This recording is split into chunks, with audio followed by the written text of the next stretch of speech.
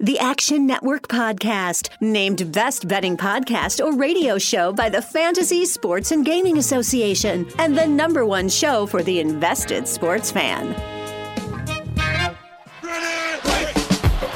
right, here we go. From the 10, throwing end zone. Spectacular catch. They're saying it's a catch. Touchdown. You see, most gamblers, when they go to gamble, they go to win. Oh, my God. That's incredible. Big bank, small bank, I like to make money. All right? That is the ultimate kibosh. You want to bet? And we are underway.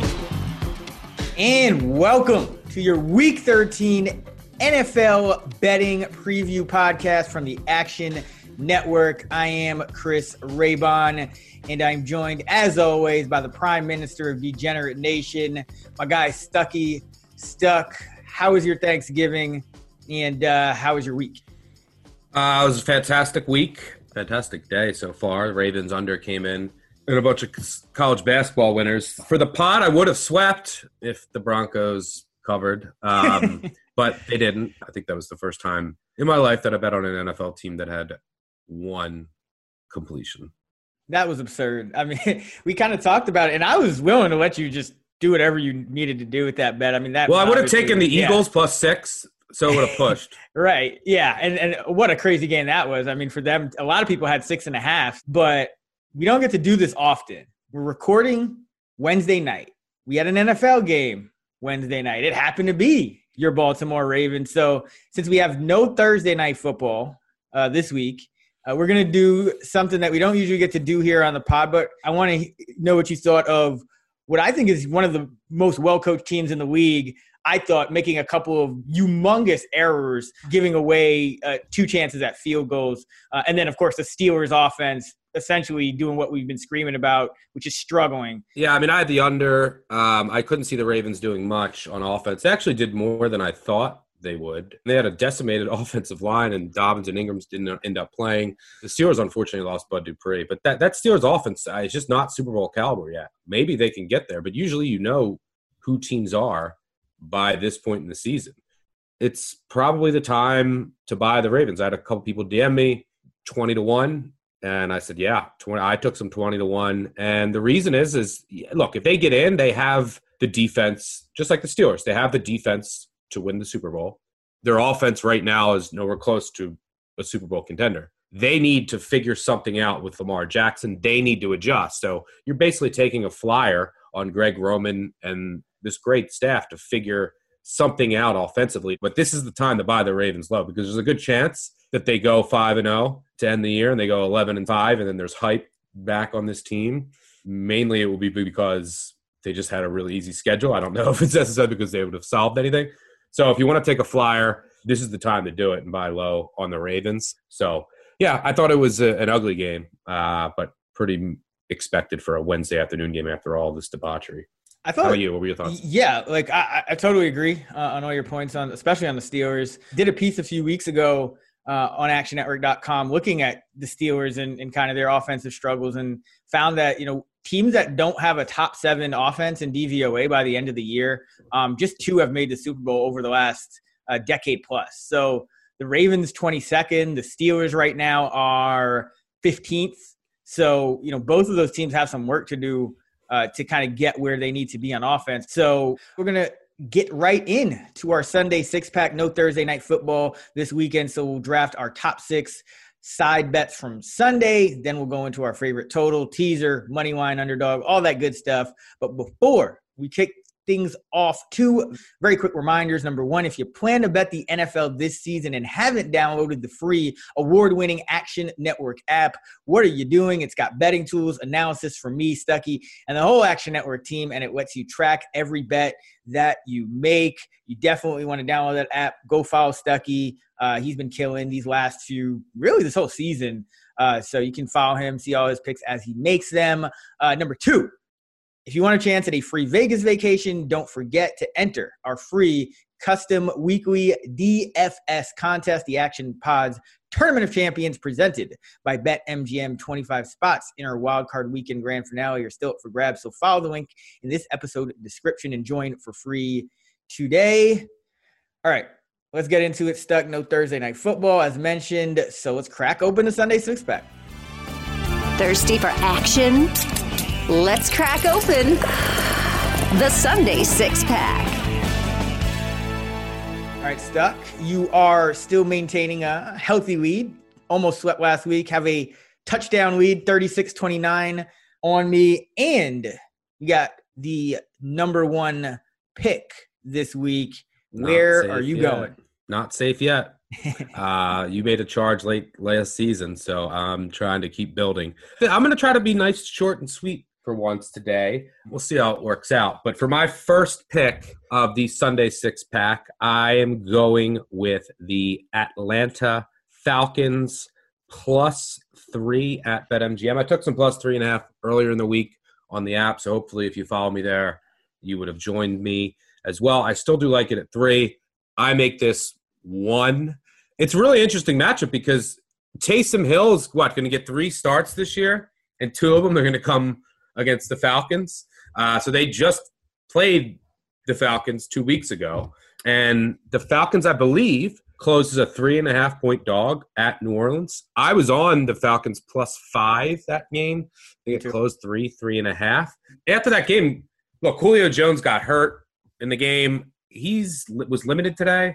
I don't know if he's going to be able to go. I hope he does. Like he'll leave a game early, miss a game, and then he usually comes back, lasts like another game or two. He'll probably go down like week 15.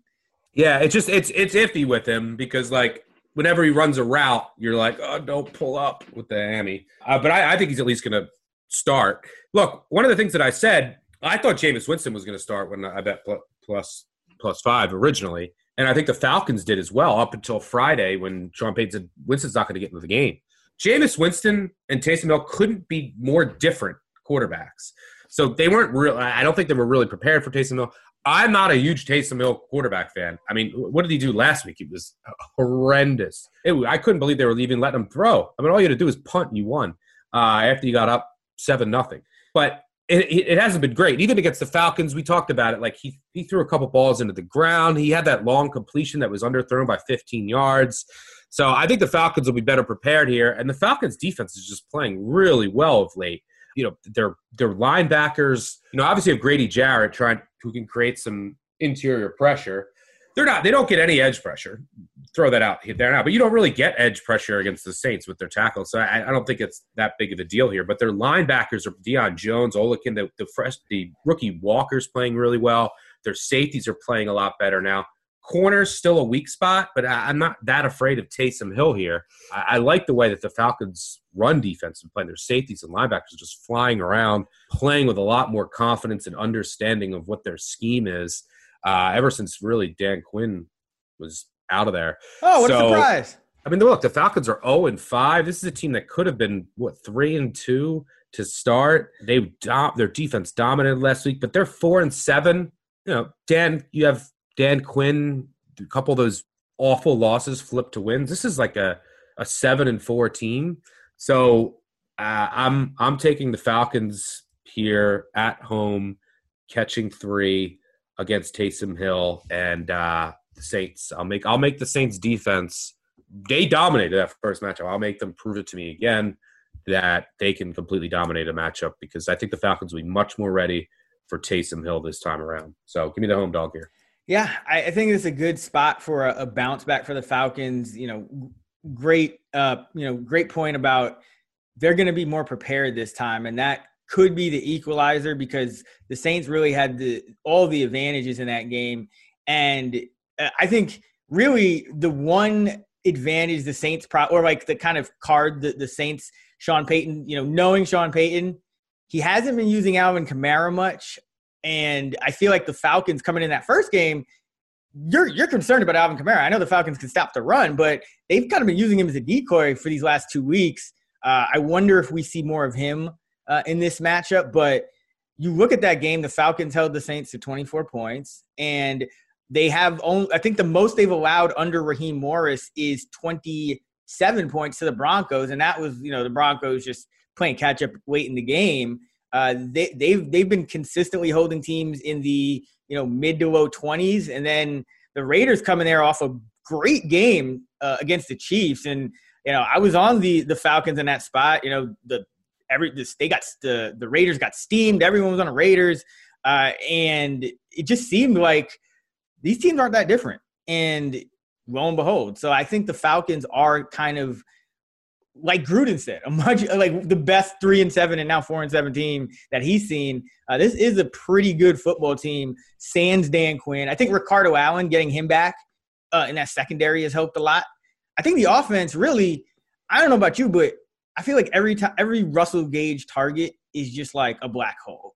It's like he'll catch them all, but they go for like 6 yards. And this dude has the worst balance I've ever seen of a wide receiver. Like, no yak. He just catch and fall every single time. And Matt Ryan just keeps going to him. They must do like just light it up in practice or something. But I think that's where you need Julio, is not even necessarily for like him to get like 150 yards, but just so that Matt Ryan's, read, one of his first 2 reads is not Russell Gage all the time. Cause I think that really holds back their offense when they're going to him too much. So they should get him back. I don't expect much from Gurley, but definitely a game that the Falcons can flat out, win. You don't see the Saints lose that many games in a given season, but they have to lose a few, and they haven't lost in a while. So I'm on board with that one.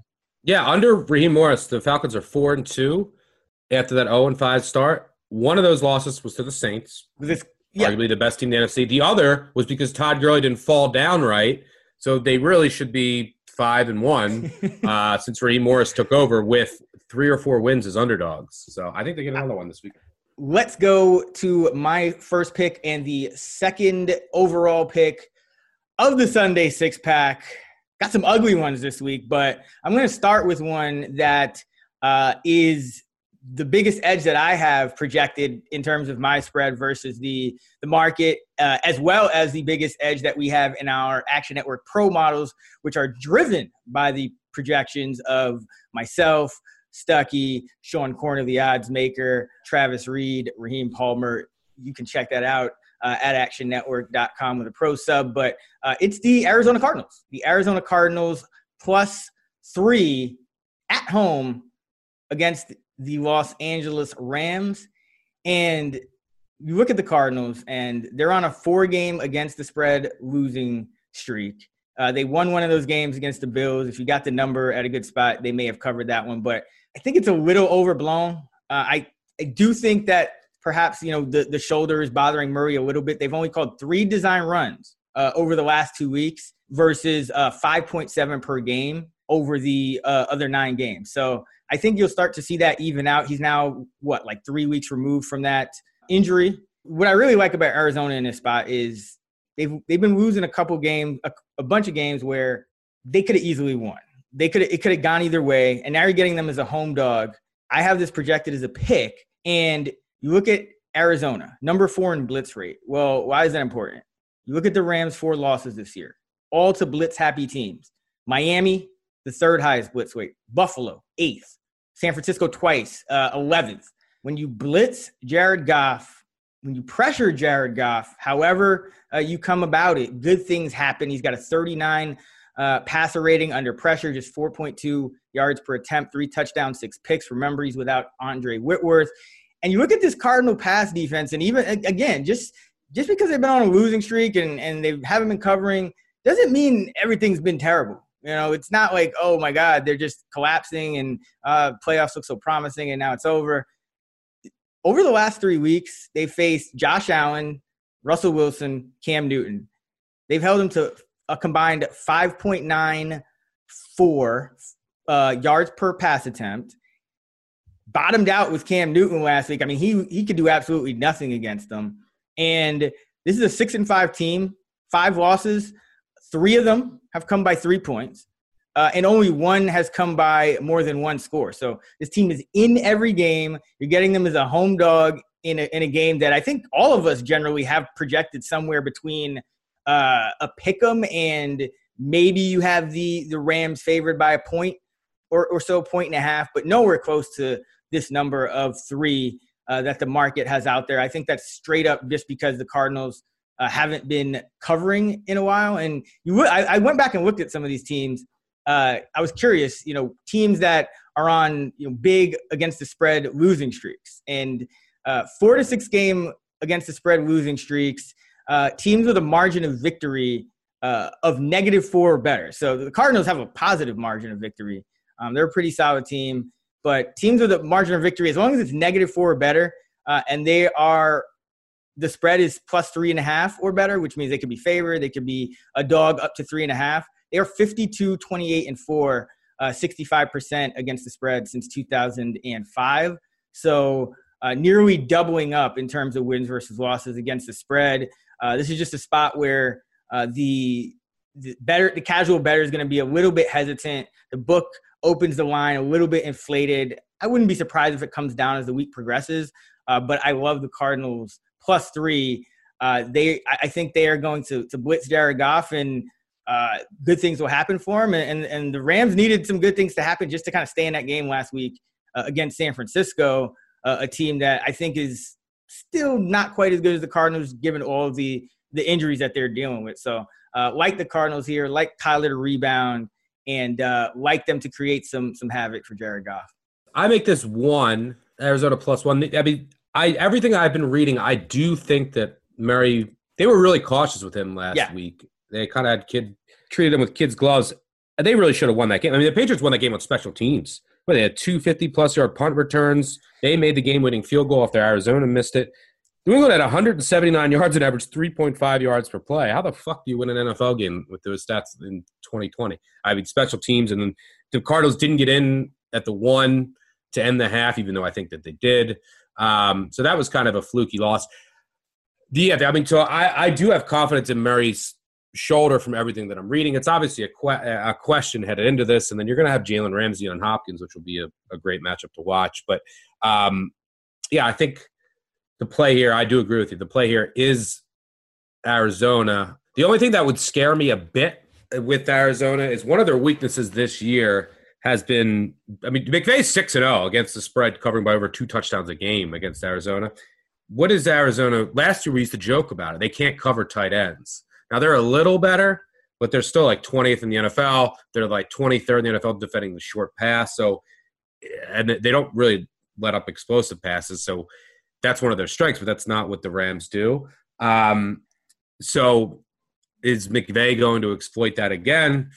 Now, this is a new coaching staff within the past year or so, but it is something worth noting. Goff is he's going to make a couple mistakes.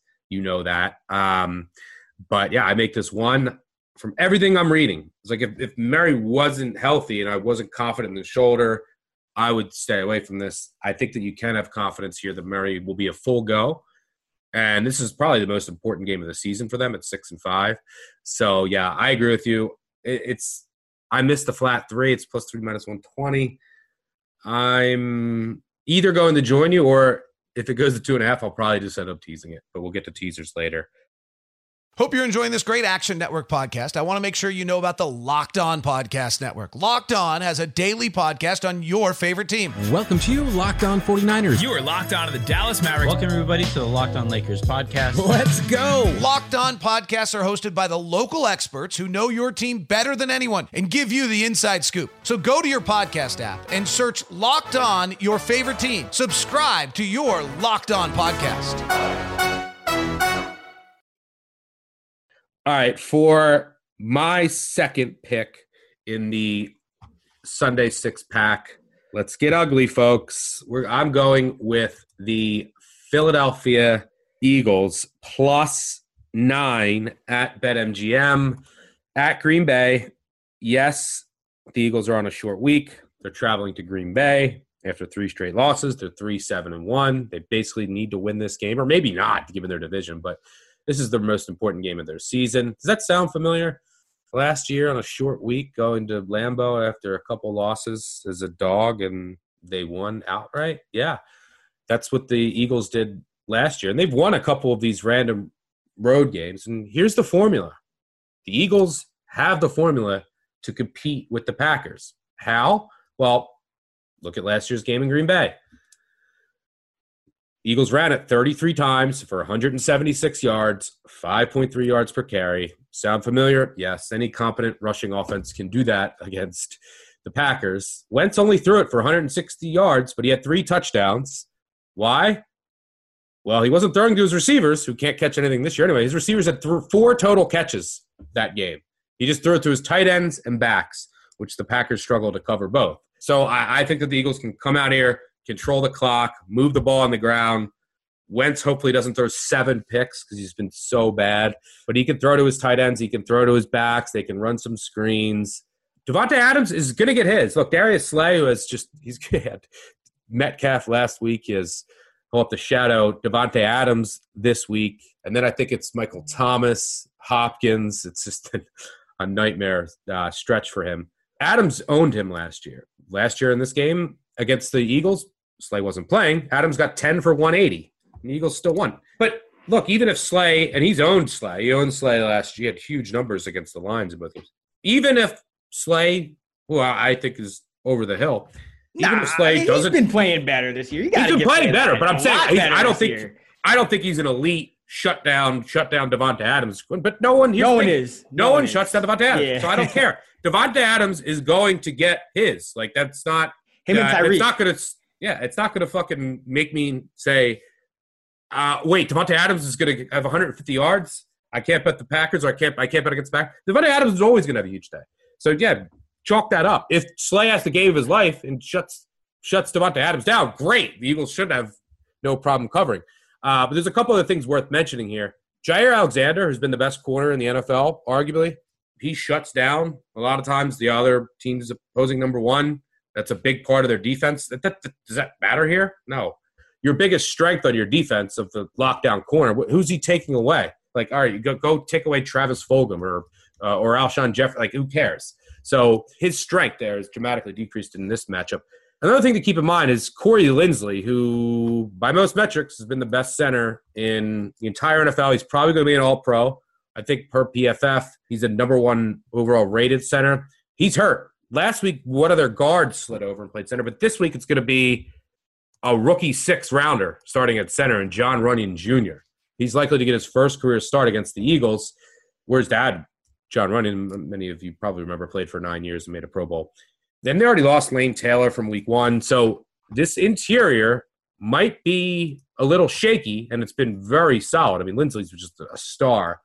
The Eagles' D-line can get pressure. I mean, Hargreaves is playing like a beast lately. Fletcher Cox, their defensive line is great. So Rodgers gets rid of the ball very quickly. How you can get to him and how you can bother him, you have to hit him, and you have to get interior pressure.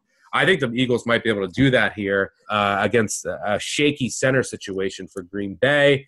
I think that they're going to bring pressure up the middle. Singleton and Edwards, their linebackers, not great in coverage, not great in a lot of aspects, but they've been really good rushing the passer. So I think you're going to see them blitzing up the middle, just putting ton of pressure on that interior Green Bay offensive line. I'm sure Rodgers will get his. I think the Eagles can have some success running the ball, and I think their defense can do some things in the interior. I make this a tad under 7. I know it's a bad situation for the Eagles, but we've seen the Packers kind of sleepy for a couple games here. And if you look at you take a look at that Jaguars game comes to mind. If you look at the Packers, they're sitting pretty. They basically won the division. They have the Eagles coming in now. Next week, they play the Lions. Then they're home against the Panthers. So it's like, I think that they might, they just come off a big division win to pretty much lock up the division. So you could catch them maybe a little sleepy here. I think the Eagles keep this within a touchdown. It's scary because Wentz has been so bad, but give me the Eagles. Fly, Eagles, fly. On the road to victory. Fly, Eagles, fly. Score a touchdown, 1, 2, 3. Yeah, I mean, this, like, at first glance, it does kind of worry you a little bit just because Carson Wentz has been bad. The offense has been bad. The receivers have been bad. Doug Peterson has been bad. The line has been bad. The injury situation has been bad. Everything about that offense has been bad. But this, if you've been listening to this podcast, if you've been, following my betting content at Action Network, you know that I'm always on top of these spots. These are the spots where you fade Rodgers. When you have a defense that can get pressure, Eagles top 8 in pressure rate, according to Pro Football Reference, without blitzing. Eagles bottom 8 in blitz rate. Jim Schwartz generally going to rely on that D-line to get pressure, and they can. So that's been the combination to throw Rodgers off his game. Now, his overall efficiency, has been improving against pressure this year. He's got an 81 passer rating. That's 11th, but that's a little bit misleading because he's completing just 41% of his passes under pressure, which ranks 33rd of 40 qualifiers. So you're kind of just introducing a lot of variance when you pressure Rodgers, and you can drop, 7 into coverage. So Green Bay, should they win a game? Yeah. By 10? Then it gets iffy. And you do have some equalizers. You have Marquez Valdes-Scantling willing to match Carson Wentz mistake for mistake. So, you got a few things working in your favor here. And you also got the Richard Rodgers revenge game, going for Philly. Interesting game, but this is the fade Rodgers spot against a defense who gets pressure. Might not seem like it, but I mean, the Eagles were impressive against Seattle. Maybe lucked into that cover at the end with the ricocheted Hail Mary, but that not to blame for their defense. So you got to hold your nose every time you bet on Carson Wentz. I get a feeling at some point they're just gonna give Jalen Hurts like a whole series because Wentz just has these awful stretches, but that defense will keep him in it, and this is the spot to fade Rodgers. So I like that. And look, the Packers' run day is still really bad. I think that the Eagles can lean on that, and it's not a defensive line or a group of linebackers that really scares me. Carson Wentz, yes, he's been horrific. No two ways about it. The receivers can't get open, though. They can't create separation, and the offensive line has been musical chairs. It's been really bad, no continuity. But that doesn't scare me as much against Green Bay. I think that the Eagles can really rely on Miles Sanders, some Boston Scott throwing the tight ends here. So we'll see how it works out. Yeah, this is kind of one of those things where you have the kind of the game theory betting trend working for you and the player-specific trend working against you, because you have – and I talked about this last week with San Francisco, I believe it was, but an underdog on a 3-game straight-up losing streak, which the Eagles are now on. Those teams against the spread have gone 170, 123, and 9, according to our Action Labs data, since 2003, a 58% cover rate, 9-4 this season.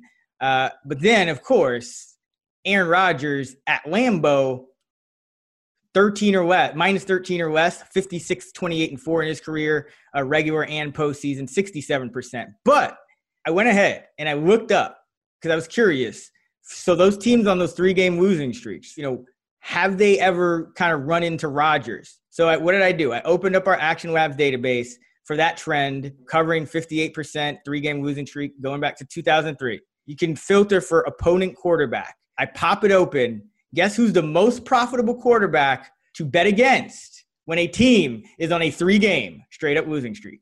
Aaron Rodgers? Aaron Rodgers. Wow. Are 7-1 against the spread against Aaron Rodgers when they are on a 3-game losing streak. And not only that, but it gets even better. 6 of those 7 games in Lambeau. And the only coach not to cover. I'll give you another guess, Stuck. This won't be hard either. The only coach not to cover in this spot. 7-1. Who's the coach that didn't cover? I'm going to guess Dan Quinn. Bravo. Dan Quinn. Wow. So this is pretty much like it's almost too good to be true, which means the Eagles will probably get dusted by like 45. But even the trends that are working against you are actually working in your favor. So I like this one. Again, Aaron Rodgers against defenses that can get pressure without blitzing. You're not going to slow them down completely, but it's the best way to neutralize a team that is extremely one-dimensional and really kind of falls off after Devontae Adams. So also the Falcons had like 11 defensive starters out that game. Yeah, and being coached by Dan Quinn is like having another 11 defensive starters. Yeah. It's like 22. You're just missing their whole team. All right, let's move on. So that was your number 2 pick. For my number 2 pick and the number 4 pick of the Week 13 Sunday 6-pack, I'm getting ugly. I'm getting real ugly. Like this might be my ugliest pick all year. Cincinnati. This This is like a Stucky pick. I'm surprised you didn't. I feel like you would have taken this if I hadn't. Maybe not, but plus 11.5 against the Miami Dolphins. The Miami Dolphins that you hate. I know that you've been looking for ways to fade them, and I think this is a spot. I mean, and this is purely a number play based on the fact that you have an 11.5 point spread for a team that's really good on defense, really good on special teams, but are they starting Tua? Are they starting Fitz? Offense a little up and down, dealing with some injuries. Fitz magic. And the total is 42. And yeah, that's probably the correct total, but we know how hard it is to cover a big number, especially for a team that's not great on offense. I know Cincinnati's not great on defense either, but Miami not great on offense. To cover this big of a number in a game expected to be this low scoring, extremely tough. How tough? Road underdogs plus 11 or more with a total of 46 or less. And the total right now, BetMGM, the official odds provider of the Action Network podcast, is 42.5 for Dolphins Bengals. It's the lowest projected score of week number 13. And it's just extremely tough for a team like the Dolphins, especially, to cover this big a number. So you look back in history and plus road dogs by 11 or more, total 46 or less, 163 and 1, a 61% win rate against the spread dating back to 2003, according to our Action Labs data. So this is the play. Like, there's no, hidden advantage to Brandon Allen going against, this Dolphins defense. You can run the ball on Miami, which also kind of helps, not let these things always get out of hand. But at the end of the day, Bengals, we saw them get a return touchdown, which essentially cost me the cover for the Giants last week. But that's always good news when you're playing Miami, because they do tend to have an edge on most teams on special teams. But Miami is having to win by 12. Like, how did we get here? Like, I know Miami, I love Flores, Miami having a great season, overachieving, but Miami a 12-point favorite in a low total game. I mean, this just screams fade. I mean, technically, from a line perspective, I agree with you, but I can't. I don't mind Miami with Fitzpatrick. I assume that he's going to start. I'm just trying to fade Tua. The Miami defense is really good. I don't see what's Brandon Allen. I don't know how Cincy's going to do anything. Last week, by the way, I mean, you should have won that game. The Bengals were outgained 386 to 155. The Giants ran 80 plays. The Bengals ran 46. I said that, how do you win a game? The Patriots averaged 3.5 yards per play. The Bengals averaged 3.4, and they almost won because of special teams and some Giants mistakes. But the Bengals had 11 first downs in the game and 150 total yards. That's hard to do. And the Dolphins have a better defense than the Giants. So, I mean, they're going to bring pressure on Brandon. I don't know what Brandon Allen's going to be able to do. And the one thing that Cincy does have that's really good is their special teams. Their special teams last year were one of the best in the NFL. They're really good again this year. But Miami is the best special teams unit in the NFL per DVOA. I still think I have the Ravens graded higher, but Miami is a top 3 unit. Jason Sanders has been awesome. So, like, since he's special, you say that Miami usually is the special teams edge. That's really right now. That's how Cincy's trying to stay in games with Brandon Allen as their quarterback. So, yeah, I mean, you have my project. I think I make this line 10-ish. So yeah, that's right. I can't disagree with you for the line value, but it's scary. You're back right now. But yeah, in a total of 42 and you're taking 11.5, I don't hate it. I mean, listen, I just look at it this way. They can lose 17-6 and I can cover this bet. First of all, Ryan Fitzpatrick is due for some mistakes. Like, as good as he's been playing, like, this is a quarterback that he's kind of like Phillip Rivers. Like, he can play well, but it's only a matter of time. Second of all, I don't think they've ruled Tua out actually yet. I mean, as we record this Wednesday, I'm pretty sure they haven't ruled him out yet. I think there were reports that they're optimistic he may play. So that's actually a positive, but yeah, it's an ugly play. But I think it's the right play. And it really sticks out because we haven't gotten too many of these this year with these, totals going crazy and team scoring. We haven't got a lot of these like big underdogs to bet in low total games. So always am looking out for these. Again, over a 60% hit rate for these ugly, 11-plus point dogs historically. So I'm riding with. Yeah, I mean, you also could have Miami just comes out sluggish. It's like Stream's flat spot, right? Yeah. They're playing the Bengals. The Dolphins right now are 7-4, sitting pretty. Guess who they have left? I'm going to tell you. Next week, Chiefs. Then host the Pats. Then they host the Raiders. Then they go to Buffalo. 4 potential playoff teams in the AFC, with the Chiefs hosting the Chiefs next week. So wouldn't shock me if the Dolphins come out here and they're very flat. After evaluating millions of pieces of data in the blink of an eye, the Gambletron 2000 says the winner is Cincinnati by 200 points. Why, you worthless hunk of junk?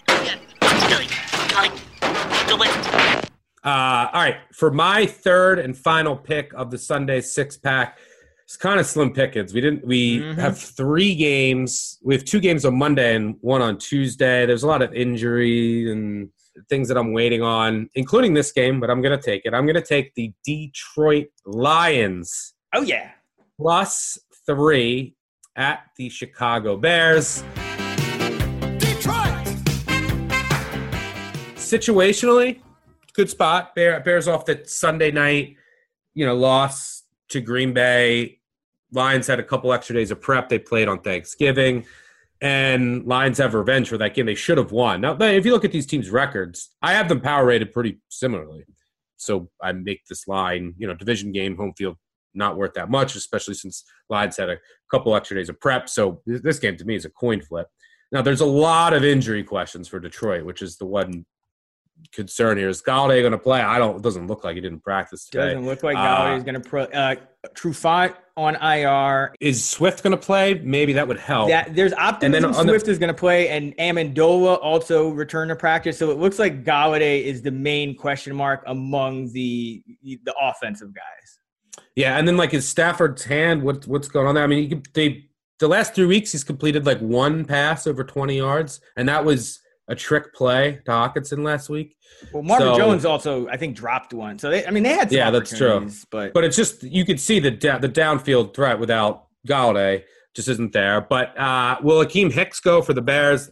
That's a huge question because their defense without him he's I think maybe more important than Khalil Mack. Khalil Mack is probably better overall, but just the interior. You already lost Eddie Goldman. You saw Green Bay, and in the past, when Hicks has been hurt, they haven't had him. The defense just isn't the same against the run and up the middle and getting pressure up the middle. So that's something to watch. There's a lot of questions here, but I make this closer to a pick. It's Mitch Trubisky starting, Mitch Bortles. You've just been bortled. So I don't mind fading them. I mean, the Bears are 5-6. They've somehow, thanks to botch call, beat the Bucks by 1, but they had a miracle comeback, 2 miracle comebacks early in the year. One against the Falcons and another against the Lions. They were down by 3 touchdowns, and the Lions, Swift dropped a touchdown to win it at the end, even after all the flukes. So the Bears really, without 3 miracle wins, this team is 2-9. That's basically who this Bears is. Now the Lions aren't a great team, but again, I make this a coin flip, and we have a new coach. This is something that I've talked about in the past. Per our Action Labs database, since 2003, 30 teams have fired their coach in season, including 2 this year. Those teams have gone 14-16 straight up and 16-14 against the spread. You're saying 46% straight up win percentage. It's not great. But these teams won before the coaching change 27%, so it's almost 20% higher. They also were 37% against the spread before the coaching change and are 16-14 against the spread over those 30 games. On average, those teams are about 4.2 point underdogs. Implied win probabilities, if you look at each game, they should have won about 11 games of those 30. They won 14. So they won about 3 games over expectation. Why? Well, first, I don't think any of the players like Matt Patricia. And he has a burner, by the way. Have you seen the Matt Patricia burner? I have not. This sounds amazing. Where is it? All right, so someone tweeted at me, have you seen the Patricia burner? And they sent me the name, and I looked at it, and it is clearly Matt Patricia's burner. It's at Eddie P, EDDY P Lions fan. And first of all, all of his likes are just people clowning Darius Slay in single coverage. And all of his tweets are just about how great Coach Patricia is and how, like, staff – he just recently tweeting how, you just have to read it. I mean, like, I got Lions would be better off moving on. Stafford is uncoachable. Surprise, Coach Patricia was right. If the Lions organization players would have listened to him, then everything would be different. This is 2 days ago. I got one from 2 days, November 30th. The only awful thing was Coach Patricia hitching his wagon to an organization like the Detroit Lions. Slay, he tweeted, Slay didn't have the work ethic to succeed under Coach Patricia. And then someone, Robert Flores says, never forget that time Matt Patricia scolded a reporter for slouching, and then shows a clip. Eddie P. Lions fan responds, Coach Patricia has a thing called respect. Maybe that reporter should learn some. But it goes all the way back until the beginning of September, and it's just a Patricia and he shits on Darius Slay and a Patricia fanboy account. I'm convinced that's his burner. I feel like, we probably piss off every team's fan base at some point during this pod because we're betting against, like, every team almost at some point. But, like, Lions fans, if you haven't seen this, you need to go check it out. I mean, he is coming at you, and you need to, like, just blow this dude up. Like, there's a tweet with Lions fans in air quotes. Like, go have at him. Just go have at it. It's great. And, yeah, the only likes are just people shitting on Darius Slay, which is just ridiculous. More likes than wins, at least. And so he did like a tweet that said, Lions fans miss Matt Patricia, bring back Matt Patricia. From just a random guy. But I don't think the players liked him, so maybe you get an inspired effort here. But the main thing that I like about the game, the first game after, and I mean, look what happened with the Falcons went out and buried the Vikings, and the Texans covered against the Jags. But the one thing that I like, and both teams have been a lot better since, and I agree with those coaching changes, and I agree with this one. But the main thing I like about the first game back is just, I've been screaming about the Lions need to do more than their basic defense. So I think you might see some more exotic play calls on defense because it's a decimated defensive unit. They got to blitz more. They got to try some different things. But it's just that you're going to not have as much tendencies, right? You have a new coach. You can try different things that you wanted to try that Matt Patricia wasn't driving, so that team that you're playing isn't prepared for. And you have a little extra time to prep here, too, after a Thanksgiving game. So I think that's where it works in your favor. The first game after a coaching changes, you can kind of change up your tendencies because you're naturally going to do some different things as a new coach. So give me the Lions +3. Again, I'll make a coin flip. A lot of injuries, though, to keep your eye on throughout the week. Yeah, I mean, Matt Patricia probably responsible for Mitch Trubisky looking like a professional quarterback because the Lions have really been the only team he's had success against on any type of consistent basis.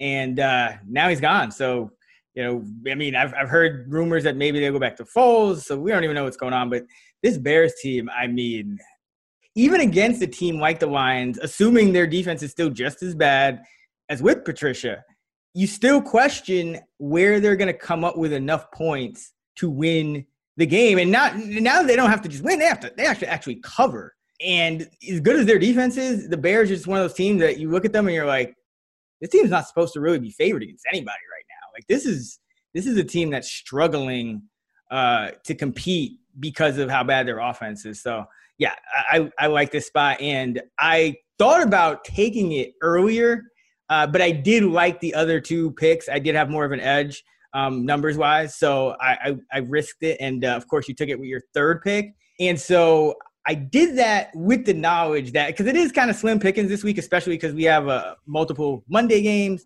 But I knew in my back pocket that I would have a spot. Wait, let me just throw this one thing out there about the Bears.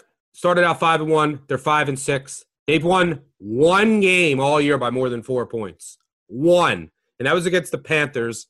In a game they were outgained. They gave up 4.9 yards per play, average 4 yards per play. It was a coin flip game. One game. That was it. So this team is either lost or won by 1 or 2 on prayers. Like the Bears, they have major issues on the offensive side of the ball. For you, I will say,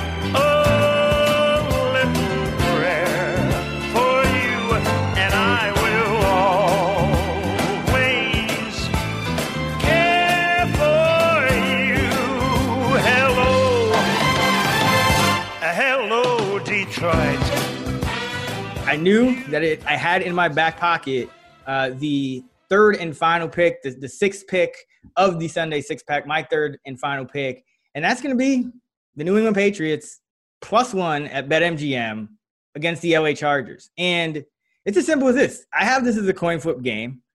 All I have to do to cover is essentially have the Patriots beat the Chargers. Now, the Chargers, they probably should beat the Patriots. They're at home, right? But you look, first of all, LA home field doesn't mean much in general. Chargers home field especially means nothing. But the Chargers have beat the Bengals, the Jaguars, and the Jets. They've lost to everybody else. Now, granted, some good competition, but this extends to multiple quarterbacks under Anthony Wynn. Like, this is not just a 2020 thing, a Justin Herbert thing. It's amazing that they've played 21-score games over the last 2 seasons. So that's 21-score games over their past 27 games. They are 4-16 in one-score games. And usually I'm betting on that to turn around, but there are certain coaches in this league, some of them fired already, some of them not. Anthony Wynn's one of them that aren't. They're good motivators. Sometimes they're good players, coaches. That was the case with Dan Quinn. Patricia, not so much. He's just kind of bad in all areas. But, Dan Quinn was a player's coach. Guys liked him. Guys would, practice hard for him, this and that. But came time for game time, and the preparation wasn't there. The in-game decision-making, the management wasn't there. And you're seeing that same thing with Anthony Wynn. Like, he's a great motivator. He's got good relationships with the players.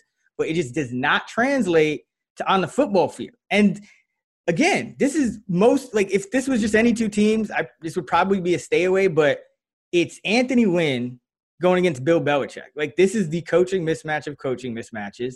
He's 9-17 is Anthony Wynn against the spread at home in LA in his tenure, including 7-14 against the spread, just 33% as a favorite at home in LA. And at the +1, and this line, I've seen it anywhere from Pat's -1 to +1, -115 at BetMGM, the official odds provider of the pod. So shop around, but I like this at a pick or better. Love it. If you're taking the Pats -1, don't hate it, but love it, pick or better. All I have to do to cover this number is for Anthony Wynn to lose another close game all day. Give me that all day. Yeah, I can't disagree with that. I mean, people always ask me about coaching. I have coaching built into my power ratings. Like, I will downgrade teams if their coach is just performing really poorly in these spots. And I've done that for the Chargers. They just time and time again in these late game situations, time management, and the Patriots get a bump for having Bill Belichick. But so I make this game a pick. So I can't get there. But I don't hate it. I mean, just the Patriots are really bad. I mean, they're like bottom 3 in all these defensive metrics. They can't throw the ball. Now, the one thing you work in your favor, the Chargers' run defense has been horrible. 31st in the NFL, DVOA. They're like 30th in running back yards, 30th in second-level yards, 26th in adjusted line yards, 29th in open field yards. Basically, they're getting no push, and then they can't tackle you after you get past the line of scrimmage, and then you can go for 10, 15 yards. So I think the Patriots can take advantage of that. But I do want to just shout out Justin Herbert, man. I mean, he has been pressured on 36% of his dropbacks. That's top 10 highest rate in the NFL. 98 quarterback rating. That's number 1 of 39 quarterbacks with 100 dropbacks. This is when your quarterback is NFL ready when they're under pressure. He's a rookie. 75% adjusted completion percentage under pressure, 4th. Only sacked on 13% of his dropbacks. That's 30th. That's good to be 30th. So he's not taking too many sacks. 8 touchdowns, 2 picks. The guy's the real deal. But, yeah, I'd make this a coin flip. If your reasoning is Anthony Lynn's going to fuck it up, the Patriots special teams is going to be a lot better. The Chargers special teams are also a disaster. So the Patriots could win this game simply by out-executing the Chargers from a strategic perspective and coaching decisions and special teams. Which is what happened last week against the Cardinals. I mean, like, you just kind of hit the nail on the head. Like, look at how good Justin Herbert's been. And by the way, hopefully, if you read my piece a couple weeks ago on the Rookie of the Year race, got kind of lucky, but definitely recommended that Herbert was the top value by a landslide for that award. And, next week Burrow gets hurt and Tua gets benched. So should be looking good there. But it's inexplicable. Justin Herbert has been amazing under pressure where most rookie quarterbacks struggle. Keenan Allen dog walks defensive backs every time he runs a route. You have one of the better tight ends in the league. You have, a big body number 2. You have talent everywhere on defense too. Like, that defense has talent. There's no reason that defense shouldn't be in the top half of the league. And yet Justin Herbert playing out of his mind, talent everywhere on both sides of the ball. And you can't beat anybody, and you can't win a close game. There's only one way. There's only one place to point. So, we're getting to that point in the season where you can't target Bill O'Brien. We can't target Dan Quinn. We can't even target Matt Patricia. I actually think this is a good Adam Gase spot this week. So I'm not even fading Gase this week. So there's slim pickings in terms of the coaches we can reliably fade. But Anthony Wynn, 33% as a home favorite in LA. The fucking money badger. Their kicker calls. He can't make a kick. Worst nickname in sports. Man. All right. That does it for the Week 13 Sunday. 6-pack stuck. Atlanta, +3. Philly, +9. And the Lions, +3. I'm going Cardinals, +3. Bengals, +11.5. And the Patriots as a mere 1-point underdog. Oh, and speaking of Anthony Wynn, it's a good time for our coaches' pep talk. This week's coach's pep talk comes to us from the 1979 football movie, The North Dallas 40, and we're dedicating it to Anthony Wynn. You don't listen. Would have won if we studied those tendencies. Oh, you never give us anything to bring in the game except your facts and tendencies. You're supposed to be a professional. You go out there and you play football. We'll work harder than anybody to win. But, man, when we're dead tired in the fourth quarter, winning's got to mean more than just money. You're hired to do a job. Job! I don't want no job. I want to play football, you asshole. I want some feeling. I want some team spirit. This ain't no high school. You don't have to love each other to play. It's just what I mean. You and all the rest of you coaches are chicken no feeling for the game at all, man. You'll win, but it'll just be numbers on a scoreboard. Numbers, that's all you care about. Man, that's not enough for me. I don't have to listen to those yes, you do. You gotta listen to me for once. You're all chicken suckers. God damn you. And just a reminder, if you want to see all of the picks, you can download the Action Network app, or if you already have it, just follow @Sunday 6-pack. And we usually have the picks posted by the end of the week. So you can go follow along. You can follow me @Chris Raybon and Stuckey @Stuckey2. And, of course, track all your bets on the app as well. So just search for Sunday 6-pack in the Action Network's app's follow feature for that. And to everybody looking to get action down this weekend, BetMGM has a great sign-up offer for Week 13. New customers can pick a game and bet $1 to win $100 in free bets if either team scores a touchdown. Just sign up and make your first bet using bonus code ACTION100. Download the BetMGM app today or visit BetMGM.com to sign up and use the code ACTION100 to bet $1 and win $100 in free bets if either team scores a TD in a game of your choice. As a reminder, you must be 21 or older and physically located in Colorado, Indiana, New Jersey, Nevada, or West Virginia. Please gamble responsibly. Gambling problem? Call 1-800-522-4700 in Colorado and Nevada, 1-800-GAMBLER in New Jersey and West Virginia, or 1-800-9-WITH-IT in Indiana. Promo offer not available in Nevada. Next up, our favorite over-under play of the week. It stuck. So you had the number one pick in the 6-pack this week. I'll go first. In this segment, I am going with the under 51.5 Houston, Indianapolis. A couple of reasons. Number one, Will Fuller. The dream is over. He is suspended for the rest of the season. Go figure. He doesn't get hurt, but he's taking PEDs. So poor Leviton. What did Leviton have? He started talking. I think he has a bet on a season-long bet with somebody on who has more fantasy points, Will Fuller or Hollywood Brown. Oh shit! And Hollywood Brown got that. He killed me. But on Sunday he was tweeting out because injury, the grave tweet. They saying like people who call injury Twitter, and he was basically celebrating his win. And then 2 days later, it was announced that Will Fuller and Roby. Someone asked me what's who's their best corner? Someone asked me what's in the water down there, and I said on Twitter, I said, I don't know, but whatever is in the water, Brian Cushing is putting it in there. He's their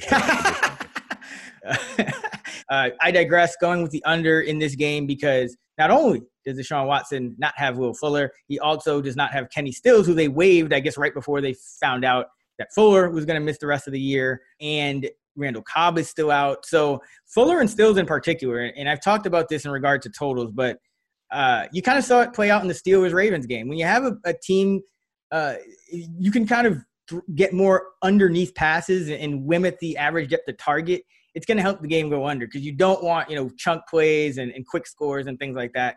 Fuller, 11.1 yards on average before the catch per reception. Kenny Stills, 11.5.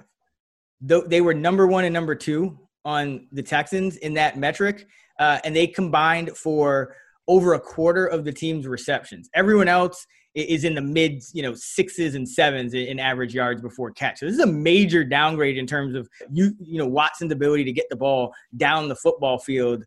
With now you're talking about Kiki QT, a guy who's going to do most of his work, underneath, and then a bunch of unproven guys or tight ends, whoever they choose to kind of throw in behind them.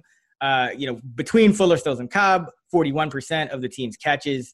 David Johnson, we'll see about him, but that would, increase that even more. Just short on skill weapons for Watson. And then you go to Indy side, and, they have a good defense. They should be getting some guys back on defense, but on the offensive line, Anthony Costanzo, the left tackle, sprained MCL, does not look like he's going to play this week. He's ranked 10th of 85 qualified tackles in pass blocking by Pro Football Focus. So, Houston, not really a team that you're scared of in terms of pressure, but Anthony Costanzo, one of the best tackles in the game. So that hurts. And the center, Ryan Kelly, also dealing with a neck injury, missed last game.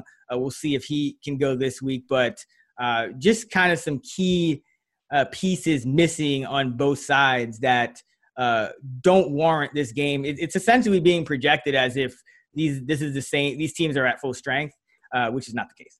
Yeah, I agree with you. I mean, Will Fuller just took the top off that offense, and it's just a huge loss, especially that you let Stills go. And the Colts defense should get Buckner back. It's a solid defense, and their offense is just I know that losing Roby will hurt the Texans defense, but the Colts aren't going to wow you offensively. So I agree with you there.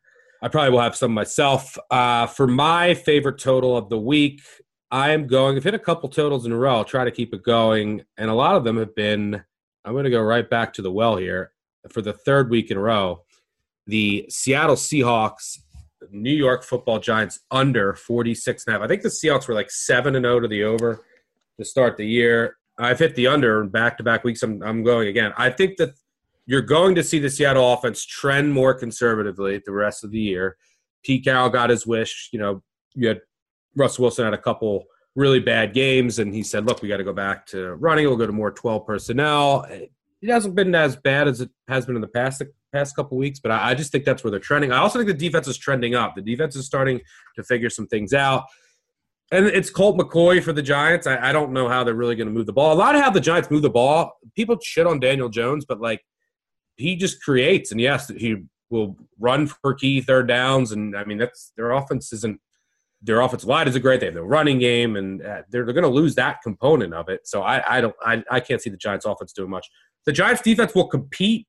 They will try to ugly this game up. So I like under 46.5. I'll keep it simple. I think that the Seahawks are going to have been a good under team the past couple weeks, and I still think they will be this week. Yeah, I like that because this is kind of a late season development, but the Seahawks are turning into one of those win 27-17 type teams versus earlier in the year it was 38-29 type game. So their defense, Jamal Adams just helping a lot. He's not a traditional pass rusher, but just to be able to get some pressure from somewhere is really kind of helping them get off the field a little more and just kind of put offenses in tougher down and distance situations. So this could be a game where either you have both of these teams kind of just playing a low scoring game, or it could actually be a game where Seattle has a rare blowout and the Giants just don't live up to their end of the bargain in terms of the total. So I also think that there's a chance that Seattle's flat here. You're playing the Giants. You're on a short week coming across the country after you beat the Cardinals. You went to Philly. You won that game. You're in good playoff positioning, and you have on deck the Jets at home and Washington. So you're going Giants, Jets, Washington now. You're like, you might take your foot off the gas a little bit and like, well, we're in a good spot here. So they could come out a little flat on a short week. Give me the under here. And you got Bradbury, who's been playing well. He'll be on Metcalf. We'll see if he can slow him down. So that could be a positive as well for the under. All right. So I have Colts, Texans under 51.5 stuck, going with Giants, Seahawks under 46.5. Now it's time for our favorite teasers of the week. Oh, yeah. 6-point teasers. For those not familiar, a teaser is when you combine 2 or more bets and you get an extra 6 points in a standard 6-point teaser toward the spread for each team. So, for example, if you're teasing an 8-point favorite, they become a 2-point favorite, and an 8-point underdog becomes a 14-point underdog. Stuck, you have a lot of great content at actionnetwork.com on the ins and outs of how to go about choosing your teaser plays with the essential key point that you mention every week. You're trying to tease through the key numbers of 3 and 7 if possible. With that said, where are you going this week? Yeah, I already mentioned the Cardinals. I think they keep that one possession at worst. I might end up going in on +3. This line, Mike, if it gets to a flat 3, if it goes down to 2.5, which it looks like it's headed, I'll tease them. I like teasing them with San Fran. I think San Fran can keep that game within one possession, plus 2.5. It just fits the ball. But that's on Monday. We'll talk about that on the weekend recap. Yeah, I'll have a breakdown on that one, too. I like that game, actually. I like San Francisco in that game. Spoiler alert. Yeah, I don't hate San Fran either. Keep in mind it's in Arizona. But, yeah, I don't hate that call at all. Yeah. I'll say the Cardinals. I'll go 2 Sundays. I'll go the Cardinals and I'll go Tennessee. I know it's not going through 7 and 3, but I'm teasing them down from 6 to a pick. It's Derrick Henry time. He should be able to run all over the Browns. The Browns are the worst, by a lot of metrics, the worst 8-3 team in the history of the NFL. I think I saw Aaron Schatz tweet that out from a DVOA perspective, the worst. They've played, 2 real teams this year, the Ravens and the Steelers, and they got trucked in both. This defense, they don't have their best corner. That'll hurt this week. Titans offense is it's really good. It's in my top 5. I don't see how they can really slow down the Titans at all, and this is Derrick Henry's time. It's feasting time. I think the Browns are in for a rude awakening here. And their defense, I just don't think their defense is any good, especially without Ward. I know Garrett will be back, but think about they played all these bad teams, and then they played the couple good offenses they played, the Texans, the Raiders. They played them in 40-mile-an-hour winds. Their defensive metrics are meaningless. Give me the Titans. I think they get that. I think they get the job done. Maybe the Browns can have some success on offense. I don't hate that over. It's really high, though. Mm-hmm. Yeah. I think the Titans win this game, no doubt. Baker Mayfield, every throw is 40-mile-per-hour winds. Yeah, he missed a gimme. Unbelievable. In that Jacksonville. And then another gimme later in the game to the running back, and then they didn't get the first down. It's crazy. Yeah. The Browns are a team we've been fading them most of the year, so I don't hate that at all.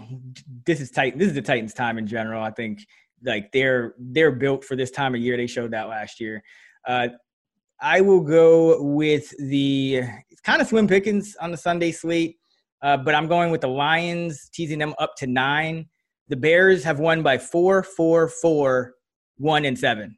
They haven't won by 8 or more this year. So their biggest win is by 7. Their other 4 wins are by 4 or less. So like the Lions, up to +9. And then the second one was tough, going with the Packers through the 3 and the 7, down to 2.5 here. Listen, I think the Eagles can keep it close. This is not my favorite spot for Aaron Rodgers, but I think this is just another one of those games where the Eagles come up just short because Carson Wentz is not working with enough, in my opinion. So like the Packers to squeak one out here on a slim pickings Sunday as far as teasers are concerned. So Lions, Pack. The NFL season is upon us, and our friends at BetMGM Sports are offering Action Network podcast listeners a great sign-up offer. Just make your first deposit using the bonus code ACTIONPOD and receive a 100% deposit match up to $500. They've got parlay bonus payouts, live betting markets, daily odds boosts, all sorts of great stuff. So download the BetMGM app today or visit BetMGM.com to sign up and use the code ACTIONPOD to double your bankroll with a 100% deposit match up to $500. As a reminder, you must be 21 or older and physically located in the great states of Colorado, Indiana, New Jersey, Nevada, or West Virginia. Please gamble responsibly. Gambling problem? Call 1-800-522-4700 in Colorado and Nevada, 1-800-GAMBLER in New Jersey and West Virginia, or 1-800-9-WITH-IT in Indiana. Promo offer not available in Nevada. And now, back to the show. All right, now it is time for our Moneyline Underdog Parlay. Turning good weekends into great weekends. It's time for the Moneyline Parlay. All right, Stuck. You go the Jets last week? I went the Jets last week, which didn't work out. Although it was beginning of the week. I was hoping that Tua went, but he didn't. I was hoping he would get a disaster game from him. This is Adam Gase said. This is what his offense is finally going to look like at full strength with Darnold and all the receivers. We saw the output, 3 points. I'll keep it simple here. I already talked about it earlier. Give me the Falcons. I hate myself. You mentioned earlier in the pod that, if you bet on the Jets, you hate yourself. This is the week I'm going with the Jets for a Moneyline dog. I think out of all the weeks, I think they get a win sometime this season. I think it very well may come this week. You look at the Las Vegas Raiders, and the Raiders are a team that are capable. There are a few teams like this, but capable of beating anyone and capable of losing it to anyone. And they've kind of showed that, with how they played Kansas City to then go into Atlanta and lose 43-6. But if I remember correctly, I think I was fading the Raiders against the Jets at this time last year. Raiders, I think, were 6-4 at the time with a negative point differential. This year, they're 6-5 with a negative point differential. The Jets kicked off a losing streak, beat them 34-3 last year. So maybe that was the Falcons game for the Raiders, but they had no business losing to the Jets 34-3 last year. They had no business losing to the Falcons 40-6 last week. This is a team that can play really bad on any given Sunday. And you look at the Jets and what can they do well? They can stop the run up front, and Josh Jacobs sprained ankle. So he's iffy for the game. Even if he goes, probably won't be 100%. Now you're putting it on Derek Carr and this underwhelming group of pass catchers outside of Waller. Nelson Aguilar is kind of the de facto number one receiver. Two bad defenses. Any given Sunday, I think it can happen. And according to our Action Labs data, teams with a win percentage of below 20 going against teams with a win percentage of 55 or below, which the Raiders just squeak in, 6-5, just squeak in there. In the third quarter of the season, the teams with the win percentage below 20% are 24-16 straight up. It's a major upset spot this time of the year. You just never look – you just kind of look at the Raiders and you say, okay, they're above 500. They'll easily take care of the Jets. But this is a winnable game for the Jets. I think it's a lot different than going against Miami, who the Jets scored 3 points against in 8 quarters. Miami just had their number. Brian Flores had their number. But Raiders going across the country, another tough spot for them. Holiday weekend, beginning of a letdown for them. Same time last year, going back to the well. Jets get their first and probably only win of the season this week.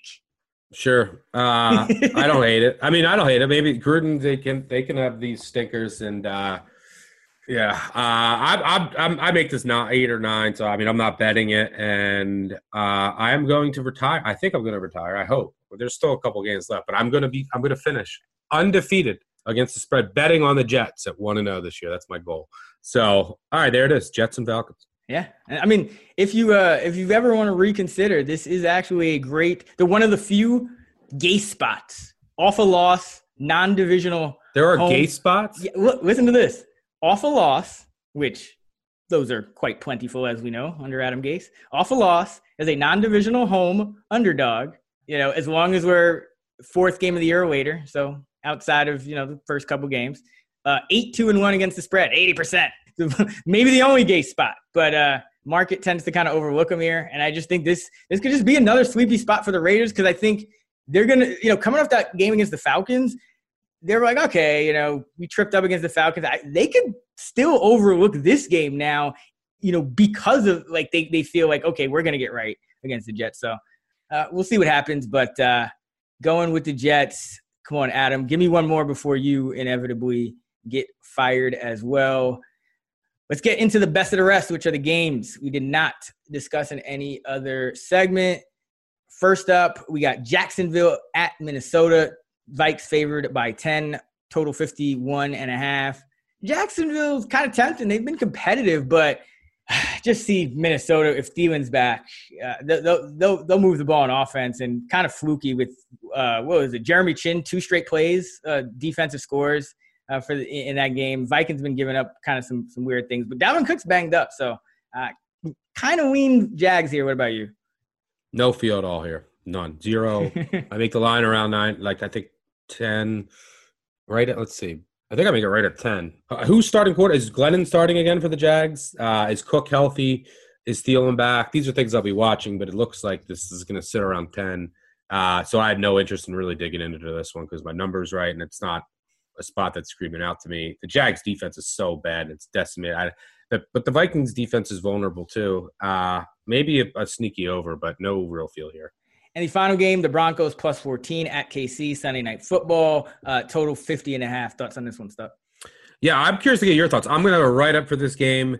I make the line around 13.5-ish. I think I adjusted a couple decimal points up. So right around where the line is. I'm curious about the total, but Bryce Callahan's going to miss. He's been great as a corner for the Broncos, so that'll be obviously a big loss for the Chiefs. I think the Broncos quarterbacks are back at least, so it won't be Kendall Hinton. That'll help. Maybe the Broncos should have some success running the ball.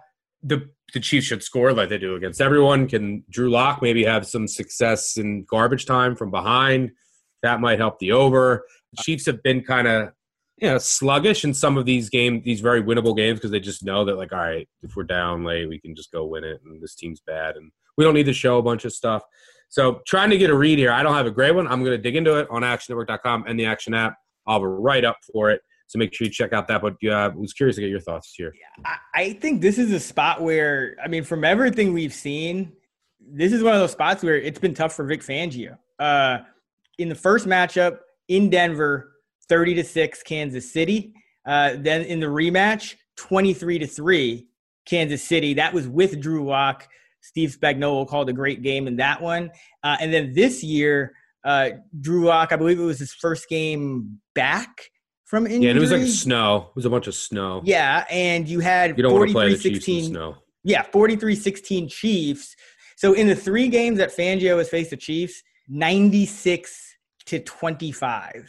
I think the play is probably the over if you're going to look at a play. I think the Chiefs probably cover in this game, but you don't want to bet them as 14, 13.5, whatever they are. So, I just until we see something out of Fangio and Locke and this Denver defense actually make a difference against Kansas City, I don't think we can have much confidence. This has just been – and remember the Chiefs had that, long streak against the Raiders where, until this year. It took Gruden 4 or 5 or 6 tries to figure them out, and it took Derek Carr even more than that. So I don't really see anything from Locke or Fangio yet that would lead me to believe that anything outside of the ordinary could happen. But it's late in the year. But I think if anything, we might just see a really good Chiefs defensive game.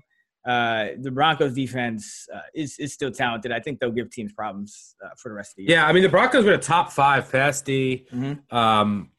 I have them, I think, 10th or 11th overall on defense now. But Callahan was so important. AJ Bouye, look at how he grades out this year. Not great. Guess how old he is? 30, 31, over the hill. So he's past that age where he's no longer an elite corner. I think he's heading towards wash status. And Callahan's been so great for them. Now, and Callan's been one of the top 5 best corners in the NFL. And like without him, you get like Ojemudia. And just when you lose corner depth against the Chiefs, you're fucked. When you lose a guy like Callahan. The Denver defense is still good. They have great safeties. I mean, it's the Fangio scheme in the second year. But you're not slowing down the Chiefs' offense. It's just a matter of like when do the Chiefs want to slow down themselves, or can the Broncos hit a couple plays early? Can they run the ball and then get ahead, and then the Chiefs will just be like, all right, I'm going to turn it on and come back. If the Chiefs go down in the game, bet the over. You can bet them live here if they're down, although the market doesn't give you much there. If the Chiefs are up big in the second half or going into the second half, I don't think looking at Denver second half is a bad idea. The Chiefs, if they're up really big, they've shown like they did against Tampa, they're just going to be like, we don't need to show anything. We know we're going to win. We'll run it, conservative throws, we'll punt it.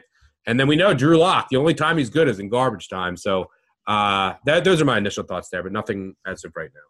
The one thing about the Chiefs, I always you have to be careful with them because they got up big against Tampa last week and then let them come back in, that knowing Andy Reid will be the focus. We'll be like, okay, this week we got to finish and just completely step on their throat. So keep that in mind. That's the kind of team they are, and they just kind of toy with teams. But yeah, I mean, Drew Lock, if he could just complete the ball to Jerry Jeudy at more than a 50% clip, he's 44.8% completion percentage targeting Jerry Jeudy. Judy's catch rate for the year is under 50%. That's almost unheard of for a wide receiver with that many targets, who's not, like a just situational deep threat. I mean, Jeudy has 78 targets, 37 catches. So, Broncos. The Chiefs' last 4 games are going to be really interesting. This will be a tease for future episodes. But, I'm excited to look at their game at Miami next week. They'll be probably over a touchdown favorite. But look, breaking that down. Then they go to New Orleans, so breaking that one down. And then they're home against Atlanta. Will Atlanta have some value with the way they're playing as a nice dog number if their offense is healthy? And then the last game of the year is home against the Chargers, the one defense that always gives them issues. So the Chiefs have some interesting matchups that we'll be able to talk about over the last 4 weeks. This one, not the most. Yeah, and those are 3 really good coaching matchups before, of course. Well, he might not be there by then. Yeah, I was just going to say that. All right, that wraps it up for Best of the Rest. Let's quickly get into our Survivor Pick of the Week. 1 pick. 1 chance to advance. Survivor. All right. Used a ton of teams. Actually lost twice. Got knocked out twice this year. Used the Giants last week. They hit barely. Who are you going with this week? Seattle. Going with Seattle over Colt. There you go. Well, there we go. Seattle against the Giants. Russell Wilson against Colt McCoy. What could go wrong? I'm only half joking, I hope. All right, that is going to wrap it up for this week's Action Network NFL Betting Podcast. Again, you can follow the picks at Sunday Six Pack on the Action Network app. You can follow Stuckey at Stuckey2 and me at Chris Raybon. Those are our handles on Twitter as well. And be sure to check out actionnetwork.com and our pro subscription for some great betting content. Good luck this week, and let's get this money. Let's go.